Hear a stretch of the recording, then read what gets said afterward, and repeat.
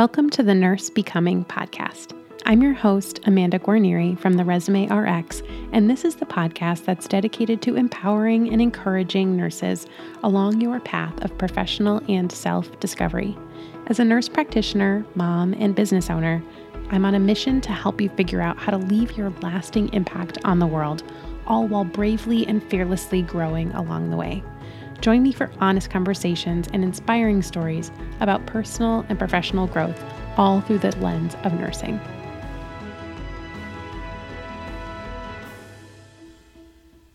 Hey friends, welcome back to the Nurse Becoming podcast. I'm your host, Amanda Guarnieri, and I am so excited that you decided to tune in today. How are you? I hope you are doing well. I am recording this the day after the launch of the podcast, and I am just so grateful for everyone's support. And this is kind of just like a dream come true for me. So I just wanted to thank you and send you lots of love. Today is a special day because I have Tiffany Gibson on the show. Tiffany is a nurse. She's also a clinical nurse educator, and she most recently has moved into the role of diversity and inclusion advocate for her hospital system.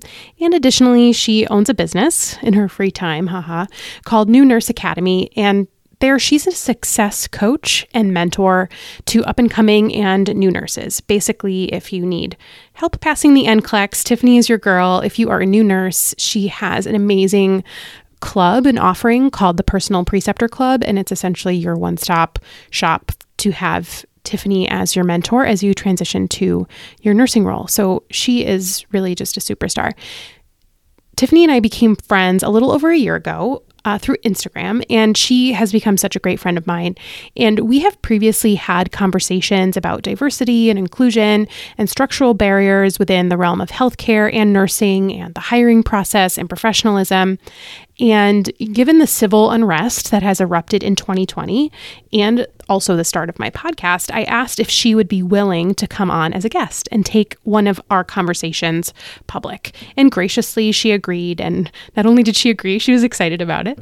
So in this episode, we dive into a couple things. We dive into some personal questions that I asked Tiffany, specifically about how her energy has been affected by not only being a Black woman during the time of this civil unrest that we are experiencing, but also being a Black woman serving in a diversity and inclusion advocacy and educator role. We talked about structural racism within healthcare, how to call out racism among nurses, and how non-Black nurses can be anti-racist and support Black nurses in the workplace, like on the floor during a shift. I truly believe that this is a super important, crucial conversation for us to have as nurses, and I really do hope you enjoy the episode. As always, with all the episodes, you can go to nursebecoming.com to read the show notes, and specifically, you can learn more about Tiffany and how to connect with her on Instagram and her website and follow along with her. So without further ado, we will get right into the episode. So, hey, Tiffany, thank you so much for coming on the Nurse Becoming podcast. Yay. I'm excited to be here. I'm excited too. I'm excited to chat with you. You and I have had a lot of conversations over the past year or so of our friendship. So I'm excited just to chat with you in a little bit more of a formal way because we're recording it this time. Yes. So first, I'd love for you to tell us a little bit about yourself. In particular, you have a new role in your job that I'd love for you to tell us more about. It happened in a timely way. It kind of aligned with what we're calling Civil Rights 2.0 or the civil unrest of 2020.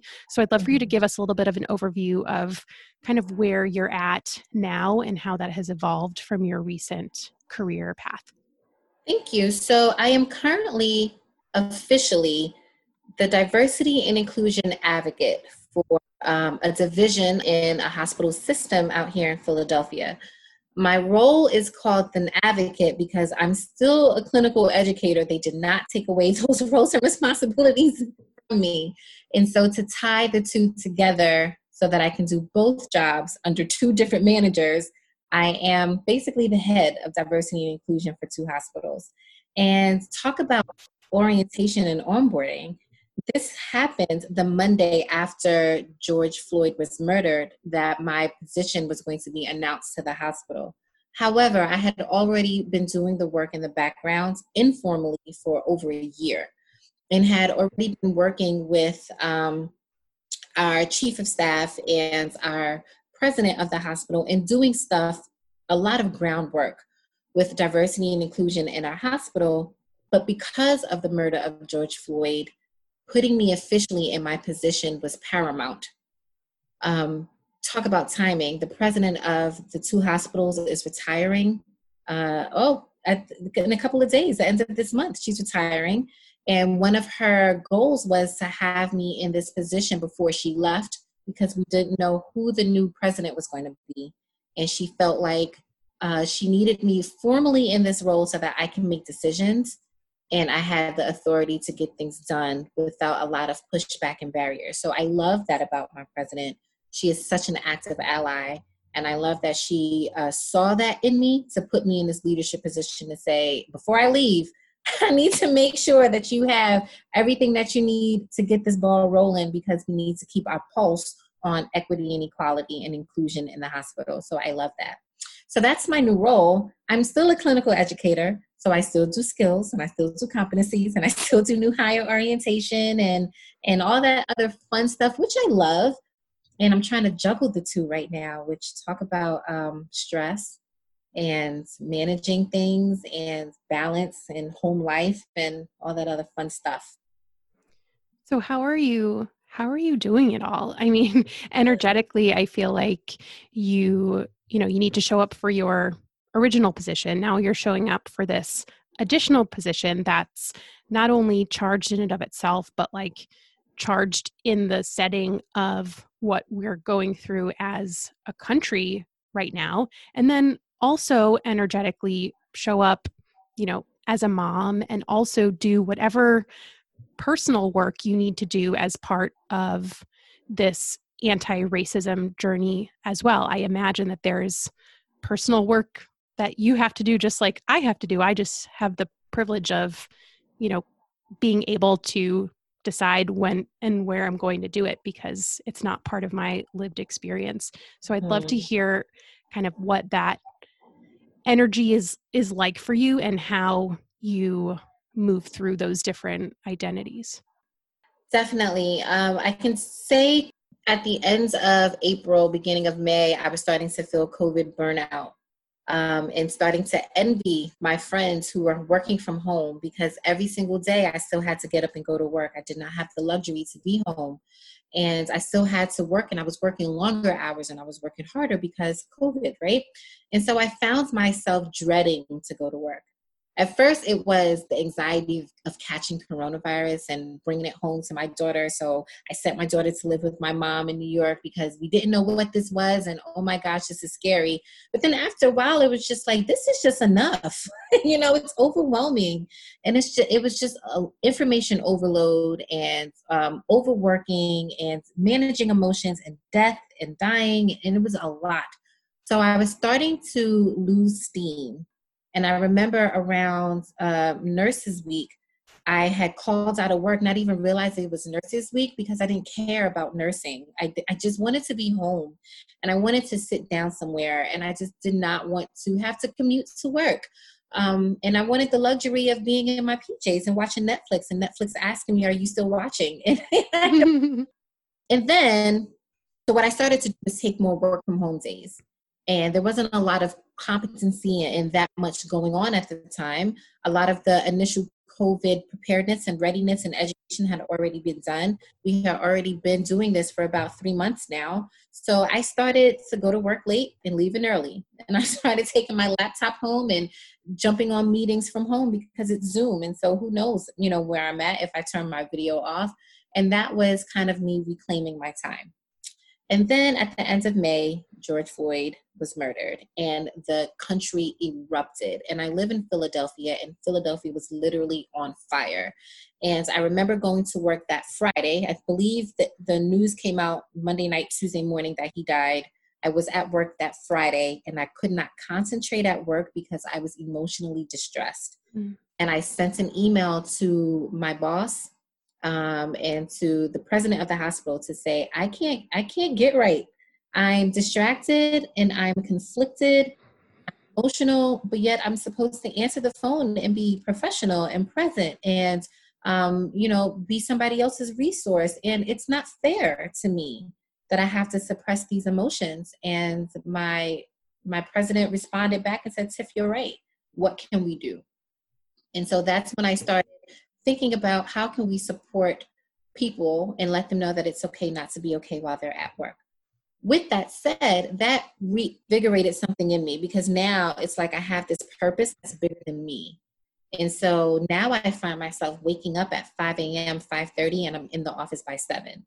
And I don't leave until 5:30. And that's been my new normal for the past 3 weeks, where I'm working these long hours every day because things have to get done.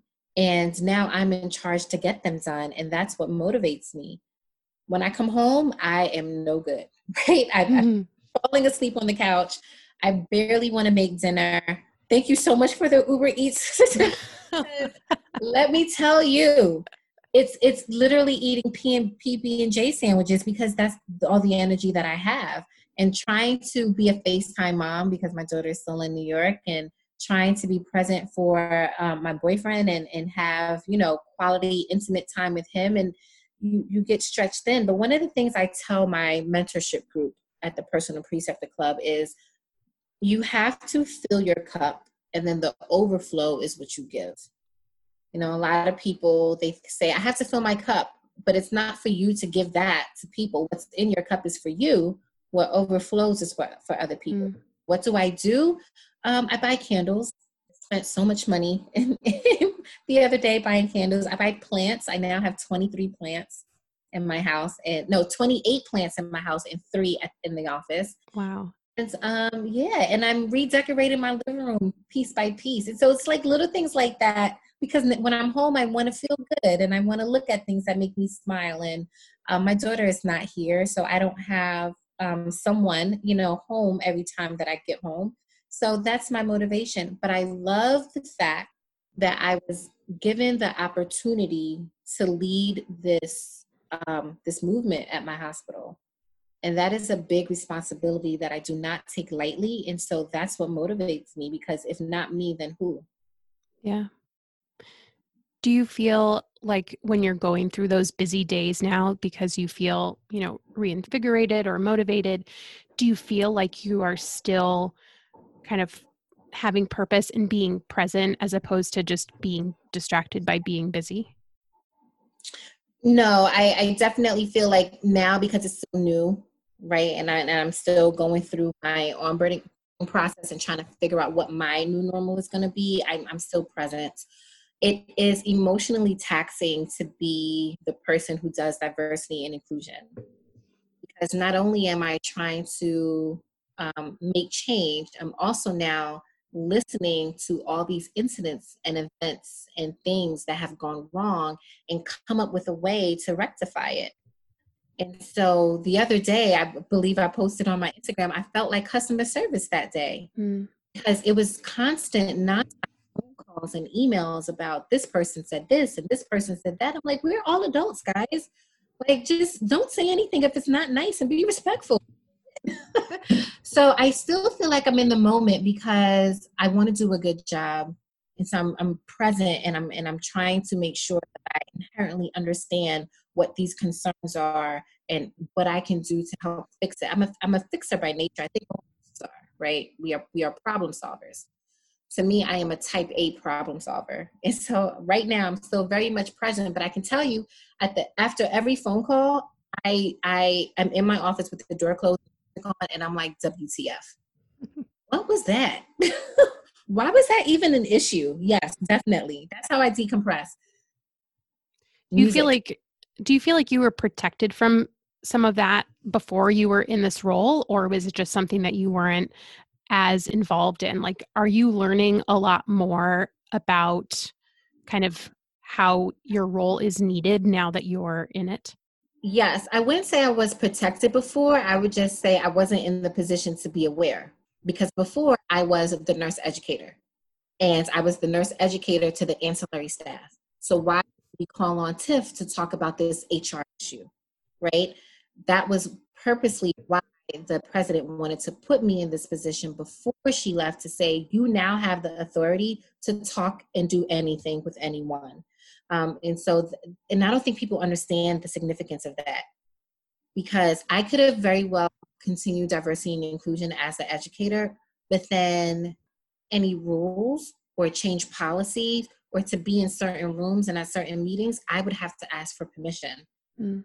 Now people are coming to me because I am that point person. And I'm talking about people are coming out the woodworks because I've been identified as the go-to person. So before, I think I had an idea of what was going on. Now I'm very much in it because people are telling me, and I'm having behind the scene conversations with HR and legal, that I would have never been a part of before, and having PR conversations about, we're going to post something on our Facebook page. Can we run this by you? Like, what? I would have never been in that conversation before, that PR is now running by me before they put it out to the public. Like, that's huge. Mm-hmm. So in this position, I have the authority to be in these rooms. I don't think I was hidden from it before. That's awesome. It must feel really great to be able to kind of take your activism like a step further in your professional life. Like, that must feel really impactful because you're making a difference in such a different way and on such a larger scale in this role. Can I tell you, I felt some guilt about not being at a protest, right? But to me, that's not what I want to do to make a change. That's not how I agents. I feel there's so many different lanes and people have their level of comfortability. I am an educator through and through. If I wasn't a nurse educator, I would be a teacher at a high school, or a community educator or something. I like translating high level things and put it in layman's terms so that people get it and then they understand and then they can make better decisions from it. So to me, I think while the protesting is significant, I just personally wasn't comfortable with doing that. And I felt a little guilt, like my Black card should be revoked because I'm not out there with a sign up against the police line protesting. So I think that's another reason why I go extra hard at work, because I literally have the ability to change policy. I have the ability to put standards into place. I have the ability to make opportunity for people. And for me, that is more significant than being outside in a Black Lives Matter t-shirt. Yeah. And posting on Instagram. Yeah. No, I think that's a good point, because I think that activism can look differently, and you've given a good example of using your true talents, for the cause in the best way possible. And I think that, we all show up in different ways. So no, but I can see how that guilt, I can see how you could feel that guilt. Right.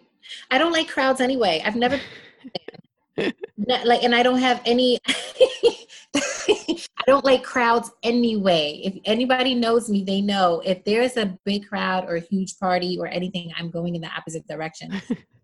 So no matter what the protest was, it could have been a rally. The Eagles could have won the Super Bowl and they could have been outside parading, and I still would not have gone because I don't like crowds. And so to me, it's like I'm putting myself in a situation that I know makes me uncomfortable, but I also feel like it's not enough. And so what can I do in my world that I can manage and control? So I've donated money to different organizations. I've read lots of books. I educate. I use my social media platform to educate. But then I'm also doing behind the scenes work, which to me is the lane that I choose to be in. Mm-hmm.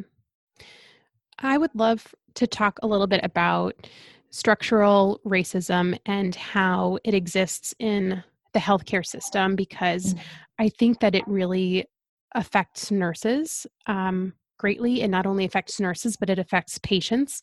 So I'd love to kind of open up that discussion. And, I am reminded of, I think, a post that you made on Instagram a few weeks ago, where you were talking about how as nurses in nursing school, there's, a chapter about cultural competency, and it tells you what each different ethnic group, how they respond to pain and how they respond to bad news. And then that's pretty much the extent of what we learn about kind of inclusion and differences. And I'd love for you to talk a little bit more about that and for us to explore kind of Yeah. structural racism a bit. Talk about an oxymoron, right? In nursing, we are told that our patients need to have individualized plans of care, but yet in our nursing textbook, we say that all Latina people do this and all Asian people do this. And when Muslims come to the hospital for labor, they do this. And while, yes, there are cultural and traditional practices that may come out of a race or a religion that you should be aware of and privy to, I think it's also important to say that people are not a monolith and that not all people do this. And to have that part in the nursing textbook literally be one chapter, in some places it's just one page or one paragraph, it's not enough. And it doesn't speak to the intricacies and nuances and the minutia of people.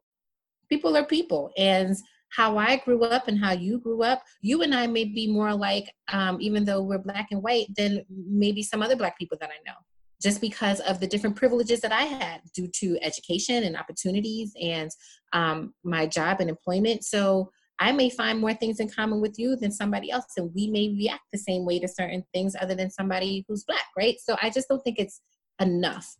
For me, I think to be a thought leader and to critically think about diversity and inclusion, it's a spectrum. And it starts with awareness at the basic level that people are different. And then it goes to sensitivity, that you need to respect the difference. And then it goes to competence, where you learn about the difference. And then it goes to humility, where you try to incorporate the difference in the practice. So I think it is a spectrum. I don't think nursing school does a good job with getting to the humility part. We stop at the sensitivity or the competence part, which is, yes, you're different and I'm aware. Done. Yeah. Well, I think I'm sure you've been seeing it too, but I feel as though there have been a lot of nurses, a lot of white nurses who have made these public statements on social media about why they think that, they're basically against the Black Lives Matter movement. They're saying all lives matter, making, very uncomfortable and racist statements. And it makes me wonder, like, where it's obviously ingrained, the racism has been learned over a long, long period of time, but where in the nursing education process can there be an intervention? Where should there be an intervention? Should it be some sort of competency in RN education? How can that be fixed? Where can we start that unlearning for this group of people, nurses who are supposed to care for everybody in their most vulnerable moments and be sensitive and kind and care for everyone? And I don't know, I don't know where the solution starts, and I struggle with that. So I used to be an adjunct faculty at Temple University out here in Philly, and they have an amazing community, I forget what it's called, but it has to do with community health program that they have for their nursing students. And Temple University is a 4-year BSN program.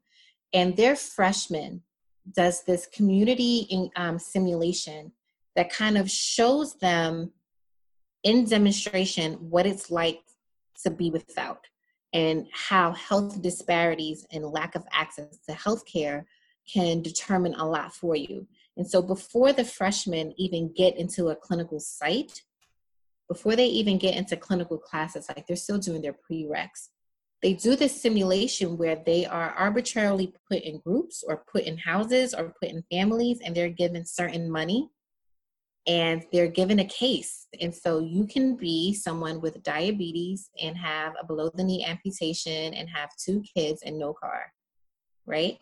And here is your $50 for the week. Make it work. Make it work. And they have this simulation in the gym. So it's huge and it's set up like a little town where there's a bank and there's a supermarket and there's a school and there's a clinic and there's a police department. Like, it's amazing. And you have to make it work. And I think what it shows the freshman students is that by the time this person gets to be in your care, don't be so quick to judge them as to why they are a quote unquote frequent flyer, why they are quote unquote not compliant with their meds, why they are obese, why they're not taking care of their diabetes and taking their insulin. Like, I think it just puts into a different, like, this is what people go through in North Philadelphia. These are your patients. This is what they do before they are admitted to the hospital, which is, the admitted to the hospital is such a small window in somebody's life, right? And so we send them home and we say, you need to do this, this, this, this, this, this, this. And does your home have stairs? And do you have somebody to take care of you? And it's like, wait, what? First of all, do I have a home? Do I have electricity? Do I have running water? And the money I do have, I'm going to use that to buy food, or I'm going to use that for childcare because I don't have PTO to call out of work, but I can't have my kids, right? To me, it was like, OMG, why aren't every single school doing this? And so it starts there. And no matter if you're a freshman, sophomore, junior, senior, you have community health. All 4 years, you have a community health rotation so that you are still in the community. Either you are in a school, you are in a daycare, you are at a drug rehab, you are in an AIDS clinic, you are in the community. That's great. That to me makes better nurses. I think having that one chapter in one book, and it may be in your nursing leadership course or your one of the med cert, it's not enough. You talk about it once and then it's done. I think the way that Temple University has incorporated it into all 4 years of their curriculum so that you can never forget. And that's significant because Temple University is in the heart of North Philadelphia. If you know anything about North Philadelphia, it's not a pleasant place to live. And so I think nursing students need to speak up and say, well, I take that back. The onus is not on nursing students because they don't know what they don't know. So I take that back. Nursing faculty needs to be aware that in order for someone to have cultural humility, it starts from the beginning. And that I don't think having a checklist is enough because that's skill. That's a hard skill. I think to be culturally competent and have humility, those are soft skills you need to be aware of. And I talk about emotional intelligence a lot. I think that's what comes into play too. Definitely. And then I guess the next question is, do you think that the nurse faculty know enough to have this type of awareness? You know, something that I have observed that, you know, I'm sure you would likely agree is that, you know, the amount of diversity among nurses, specifically the percentage of nurses who are Black, is extraordinarily low. And take that up notch, the amount of Black nurses in leadership, the amount of Black nurses in education, in faculty with, you know, doctoral level degrees, like it just, the percentage keeps getting smaller and smaller and smaller. And I feel like you could take a whole step back and say part of the problem is the education geared towards teaching white nurses? You know, is it really, are the objectives and the goals broad enough to assume kind of a diverse nursing student population? And I don't know the answer to that, but I wonder, you know, if that's part of this perpetuating structural issue. It is. You hit the nail on the head. Majority of nursing faculty are white. Are they even aware of their own implicit bias and how they treat their students? Because that's another topic too, right? But then are they even aware and willing and comfortable enough to shine a light on this for their students? And they're not. Yeah. They're not. And so there's a lot of schools who have diversity and inclusion groups, right? Affinity groups. But the affinity group doesn't do much beyond the walls of the school. What does the faculty need to do? What kind of professional development do they need to teach them to be cognizant, to incorporate this in their curriculum so that when the students go out there, they are better students? You just gave me an idea. I feel like that should be my next venture. Do it. That should be my next venture, Amanda. I'm going to create a professional development course for faculty, not for the students. It's not the students' responsibility, it's the faculty's responsibility. So that's what I'm going to do. Yeah. For my new business venture. You're welcome. Anytime. Well, I was going to say, well, maybe this is a call for, if you are a Black nurse, you should be considering going into leadership and consider becoming faculty. But then on the flip side, when we're having this kind of anti-racist discussion, at least from what I'm learning, is that this isn't a problem for Black people to fix. This is a problem for white people to fix. Mm-hmm. So where is that involvement line? Where can we amplify the appropriate voices and kind of remodel the education system so that it has less or no bias or is an anti-racist education program, but also not kind of tokenize Black individuals to be the solution. Do you know what I'm trying to say? I do, yes. So I agree with you. It's not the Black faculty's problem to fix. However, white faculty and admin need to first identify that there's a problem, and then two, make it so that Black voices can be incorporated into the curriculum. So if the Black faculty, the white faculty is not comfortable or prepared or educated to do this work, that they're comfortable with having a content expert come in to do so, but having that collaboration. But it starts with the nursing admin, the faculty admin, to say, this is what we're going to do. So yes, professional development needs to happen with the faculty for their own knowledge and information. But then how do we then translate that to the students? Well, if you are not comfortable enough with doing it, then put a guest speaker on your syllabus that's going to come in over a series of time that's going to get this information to the students. Yeah. But we need the permission. So that's similar to like my president at the hospital saying, I have to put you in this position in order for you to help us make these changes. And you tell us what changes we need to make, but because of your authority, we will do it. Right? Yeah. But I can't do it all by myself. I still need my white peers and counterparts because they have the power and the leverage. So the same thing in the nursing school. There's not enough Black people in nursing education for us to make such a cultural change, a system change in nursing. We need our white counterparts to say, okay, we have the power to do so. We're going to make change. And then you guys who want to can come in and amplify your voice. Well, I'm going to support your faculty professional development course. let me know how I can support that. Now I have one more thing to add to my plate of things to do. You're welcome. Thank you. Something else that I wanted to get your thoughts on, kind of along the same lines of, I mentioned that we've been seeing on social media some kind of call outs for people or of people who have made some statements, from a professional standpoint. If you make any sort of statement in a public forum, you can, should, and will be held accountable, to people, to the public, but also to your employer. And I've seen some examples of people who have made these statements, been called out on social media, and have lost their jobs immediately. And maybe you've been involved in that in your hospital network.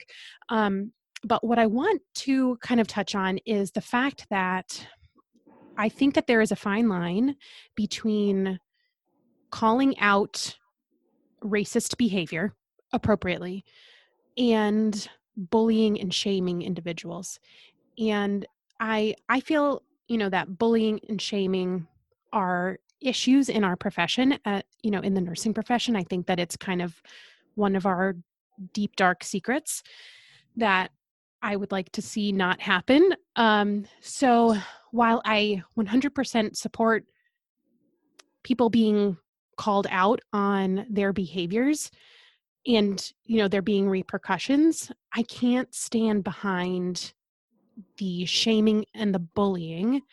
And that's something that's like some cognitive dissonance for me that I've been struggling with. And I'd love to get your thoughts on that and kind of what is not necessarily what is right or what is wrong, just, your thoughts on it. I do think people need to be held accountable about what they say.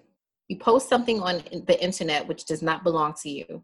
Even if your page is private and you feel like it's your page, it's still on a platform and on the internet, two things that do not belong to you. And so while you feel like you may be talking amongst your group of friends privately and posting something on social media, if your group of friends decide that they want to share that via screenshot, or if they were offended and they wanted to call you out, they also have the right to do so. I don't mind people helping others own their mess, right? So if you didn't realize that you misstepped or that you were offensive, then I don't mind helping you own it and showing you and calling it out. However, what I don't have is the capacity to harass you about it. That's what I don't have, because you are an adult and you are responsible for you. And while I may be upset and I may be angry and offended, I cannot let my emotions get the best of me. And so what I feel what's happening is that people are emotional, period. They're emotional about coronavirus. They're emotional about Black Lives Matter. And there is just a lot going on with that.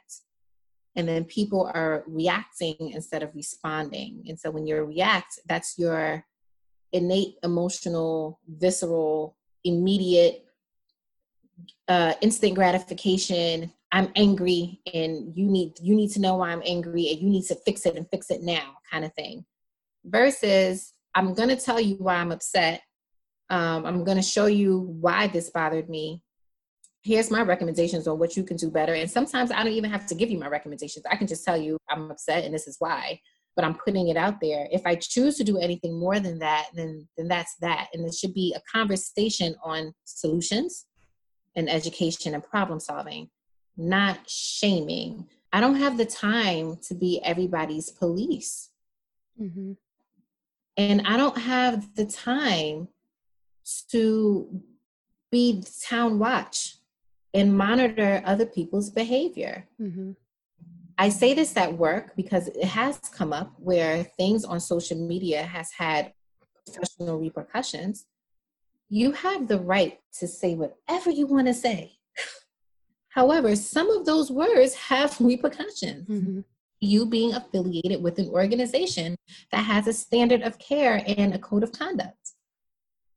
And so while you may have said whatever on your private social media, it has now reached your employer, who now has to get involved. And if they investigate it and you have violated the code of conduct, you have now lost your job. Was it worth it? To lose your pension?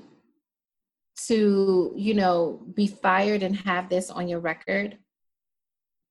Like, was it worth it for you to speak your mind in such a public forum that you now have no money? You're not thinking here. No, definitely. Being very emotional. And if you want to say what you want to say, then say it amongst people who you trust that's not going to relay that information. I don't understand where racist nurses want to be so bold to put their comments on social media and not think that nothing will happen to them. Mm-hmm. Where have you been living? This is the age of cancel culture. Yeah. So whether you got hacked, because that has come up before, I got hacked, it wasn't me, or whether this is really how you feel. You really thought that you can say how you feel and still go to work every day and not have any type of discipline about the hate speech that you put on there, because your hospital doesn't want to be affiliated with hate speech. You are part of the hospital. So in order for them to not be affiliated with the hate speech, they have to get rid of you. Right. You're not smart there. Those individuals have likely been in company and expressed those opinions before and have been, protected by other people's silence, or, have surrounded themselves with people of the same opinion. Yes. I think that's the only explanation for how someone could be so bold. Yes. And like not bold in a good way, like stupid bold. Like brazen. Brazen, yes, better word. Yes. To come out and say that and not think that there would be repercussions. Like if that's not like very obvious white privilege to come out and say that and not Absolutely. Not even cross your mind that you would get fired for that. Absolutely. I think that's exactly, you said it. They have said it before and nothing happened. Either they were cheered or they were assured or confirmed and validated in their feeling that they felt like they can repeat it on a different forum in a different scale. And that, yes, my privilege is going to save me. Right. But it's not now, because a lot of companies are also afraid, right? Aligning themselves with what appears to be racist behavior. Yeah. And so, one, you're expendable. First and foremost, you are expendable. If you are working for somebody else, you are expendable. And if you are a liability to this other person, they are going to cut their losses and let you go, because it takes more for them to manage public relations, to manage social media, to manage all of that, when they could just let you go and cut it and that be that. Yeah, definitely. People are not thinking. People are emotional, and it's okay to be emotional. But I think when you should not act. You should sit down in your emotions and process them, and then become logical, and then make a step. People are misstepping so much, it looks like a dance. Yeah. But I feel like the level of emotional intelligence, because that's really what you have to be able to be receptive to being told you made a misstep. Like, that's not a comfortable thing to hear. But if you have this emotional intelligence, you'll listen, you'll apologize, you'll say, you'll examine what you did wrong, and then you will improve yourself to do better. But I feel like that's not what we're seeing with all these kind of call outs, whether it's of individuals or brands or companies.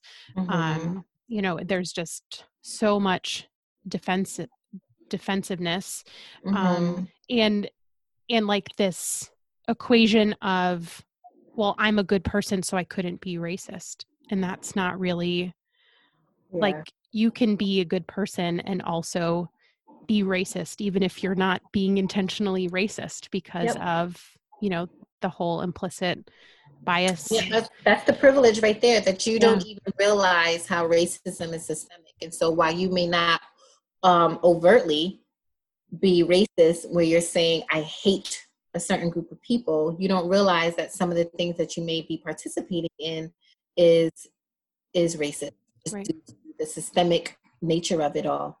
Yeah. Right. And all the covert things that happens underneath, in the microaggressions. Right. You may not even realize is a microaggression, but for the other person it is.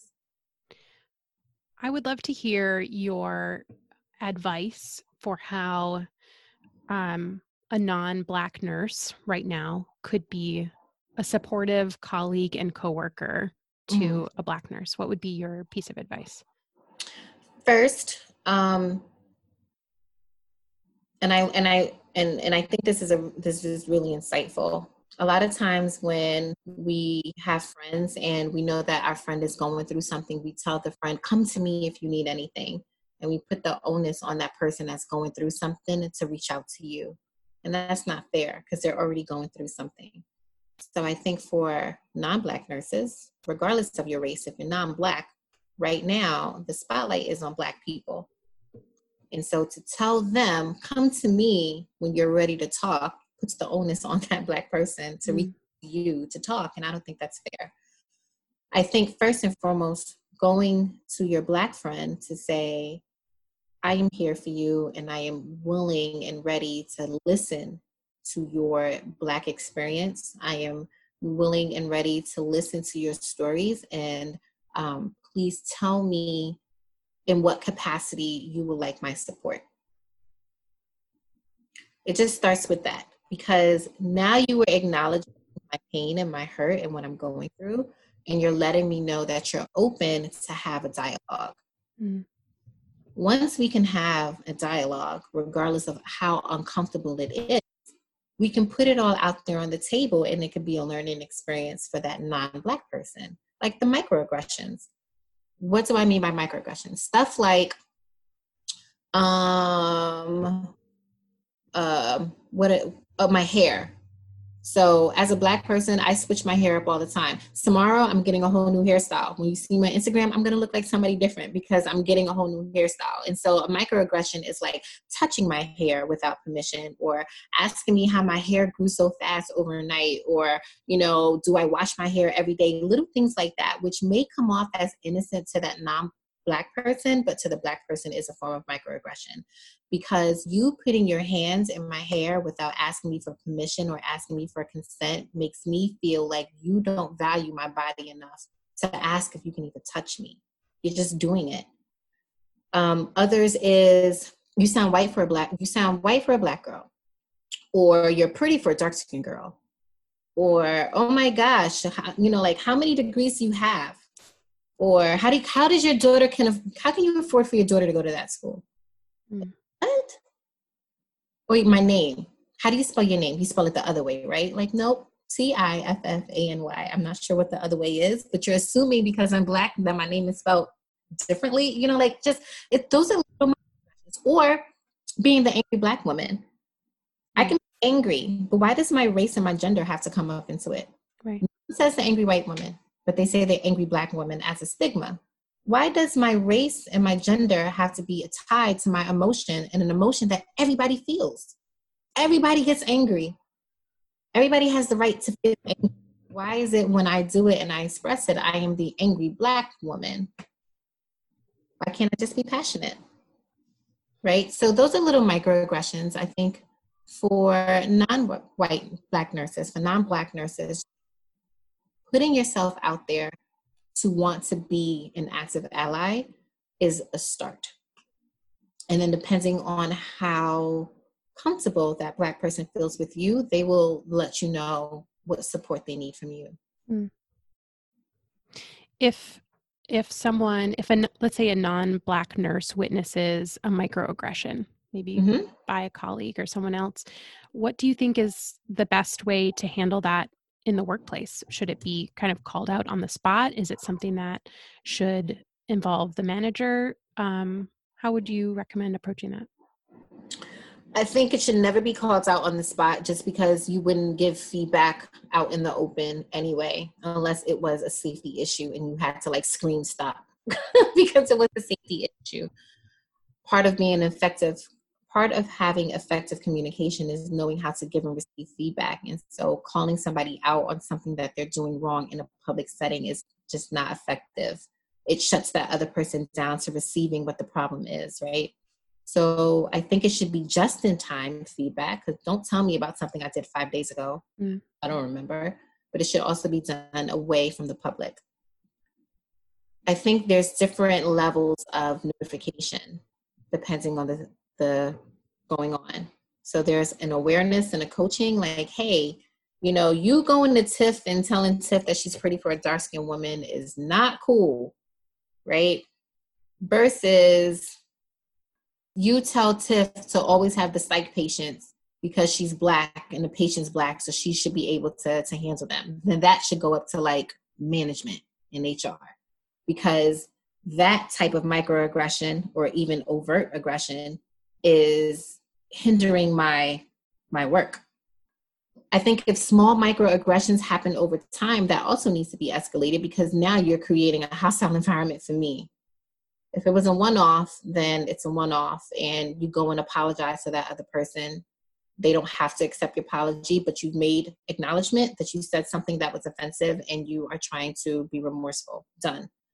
If it happens over time, then this is now a pattern, and now this needs to be escalated. So I think it's not a one-size-fits-all as far as notification, but the person who did the offending should always be notified in that moment privately that they were offensive. I agree. I think that that's a good kind of actionable type of tip, because, I know that there are plenty of people who are kind of immersing themselves in this anti-racism work and may be wondering, okay, I'm reading about this, I'm learning about this, I want to be a better white person, but how can that translate into the workplace? And I think this is a good example of how to be more of an active ally at work. I think also too, as it relates to nursing specifically, make sure you are covering all your bases with your patients. I've gotten a lot of phone calls regarding pain management with Black patients, and the Black patient feeling like they're not getting managed well, and the doctors and the nurses feeling like, can you help me see if there's a blind spot, you know?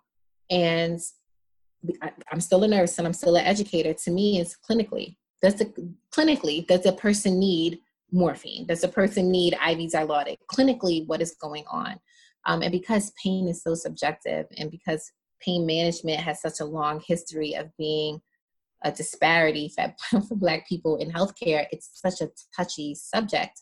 But what I find is when I specifically go to the patient to talk to the patient, I start off clinically. I don't even start off with the race.